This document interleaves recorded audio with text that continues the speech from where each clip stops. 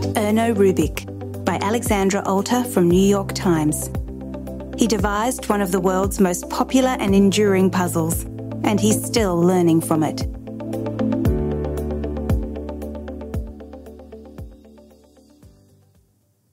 The first person to solve a Rubik's Cube spent a month struggling to unscramble it.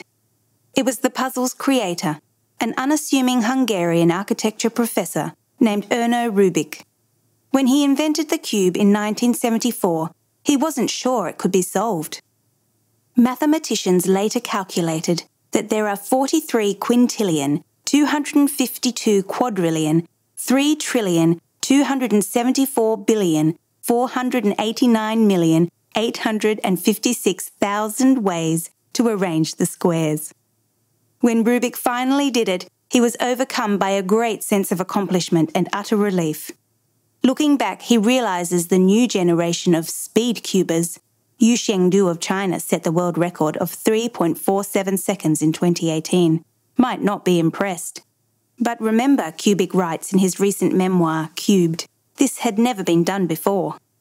In the nearly 5 decades since, the Rubik's Cube has become one of the most enduring, beguiling, maddening and absorbing puzzles ever created. More than 350 million cubes have sold globally. If you include cheap copies, the number is far higher. They captivate computer programmers, philosophers and artists. Hundreds of books promising speed-solving strategies, analysing cube design principles, or exploring their philosophical significance have been published. Cognitive scientist Douglas Hofstadter wrote in 1981 that the cube is an ingenious mechanical invention, a pastime, a learning tool, a source of metaphors, an inspiration. But even as the Rubik's Cube conquered the world, the publicity-averse man behind it has remained a mystery. Rubik, 77, is lively and animated, gesturing with his glasses and bouncing on the couch in his living room, running his hands through his hair so that it stands up in a grey tuft, giving him the look of a startled bird. He speaks formally and gives long, elaborate philosophical answers.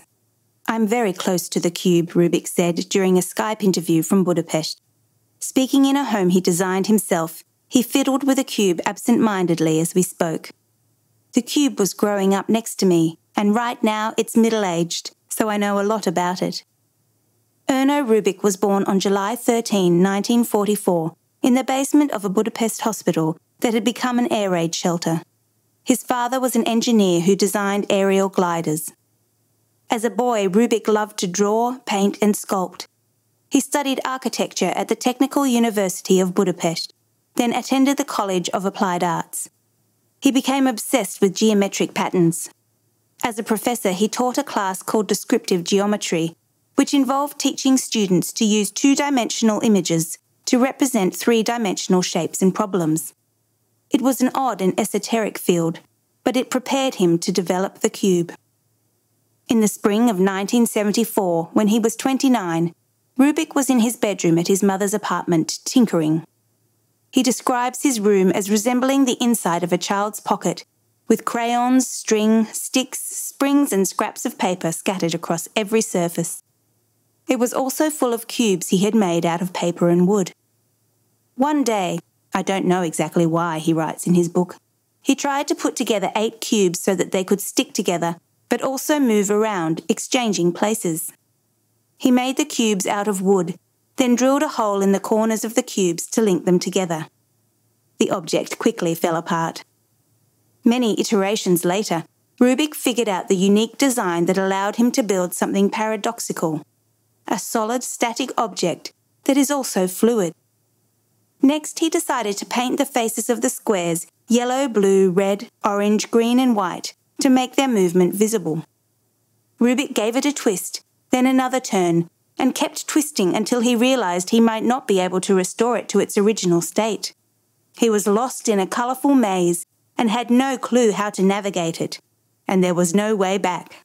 After the cube became a global phenomenon, there would be erroneous accounts of Rubik's creative process, that he worked on the cube day and night for weeks. In reality, he went to his job, saw friends, and worked on solving the cube in his spare time for fun. After he cracked it, Rubik submitted an application at the Hungarian Patent Office for a three-dimensional logical toy. A manufacturer of chess sets and plastic toys made 5,000 copies. In 1977, Rubik's Błavoszkoka, or Magic Cube, debuted in Hungarian toy shops. 2 years later, 300,000 cubes had sold in Hungary. Rubik got a contract at an American company, Ideal Toy, which wanted 1 million cubes to sell overseas. The company had Rubik attend a New York toy fair in 1980. The shy architecture professor wasn't the most charismatic salesman, but the company needed someone to show that the puzzle was solvable. Sales exploded. In 3 years, Ideal sold 100 million Rubik's Cubes. Guides to solving the cube shot up the bestseller lists.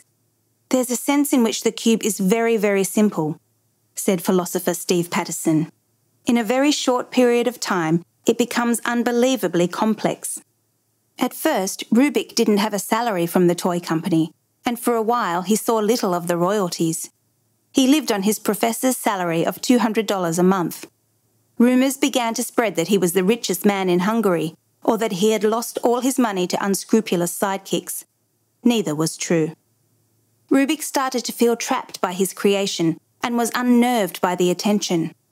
"I'm not the person who loves to be in the spotlight," he said.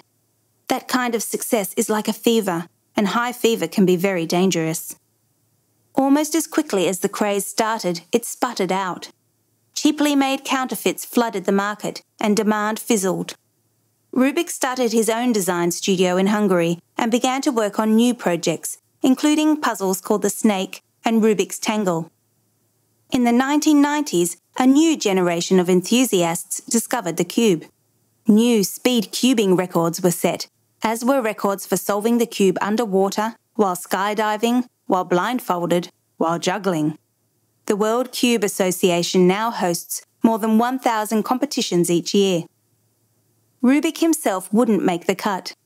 He can solve the cube in about a minute, but he's not interested in speed. The elegant solution, the quality of the solution, is much more important than timing, he said. These days, he spends his time reading science fiction, playing table tennis and gardening. Rubik is not done with the cube. He still reflects on its possibilities, not an improvement to its design, but on its potential applications. "I see potentials which are not used yet," he said. "I'm looking for that."